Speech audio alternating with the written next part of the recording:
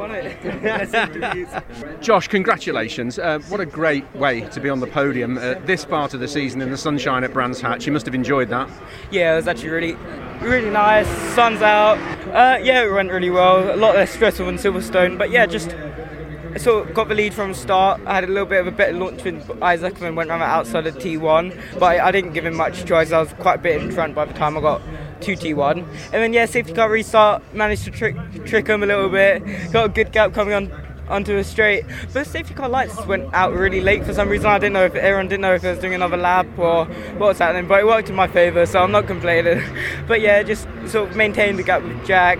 I knew I had a little bit more on the bank if he came too close, but yeah, just maintained it. Not stressful at all. We're just happy I won it as well. Yeah, it's been a decent season for you, and that was a confident drive, and it's a good time of the year to do it as well, isn't it? When we get to this part of the season, everybody wants to end the season well. Yeah, of course.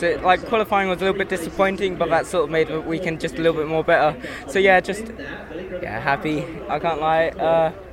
Hopefully it can try and get me into something a little bit faster, a little bit better for next year. Yeah, absolutely. So, yeah. We've got one more race yet to go in the sunshine here at Silverstone, at Brands Hatch. What are you hoping for?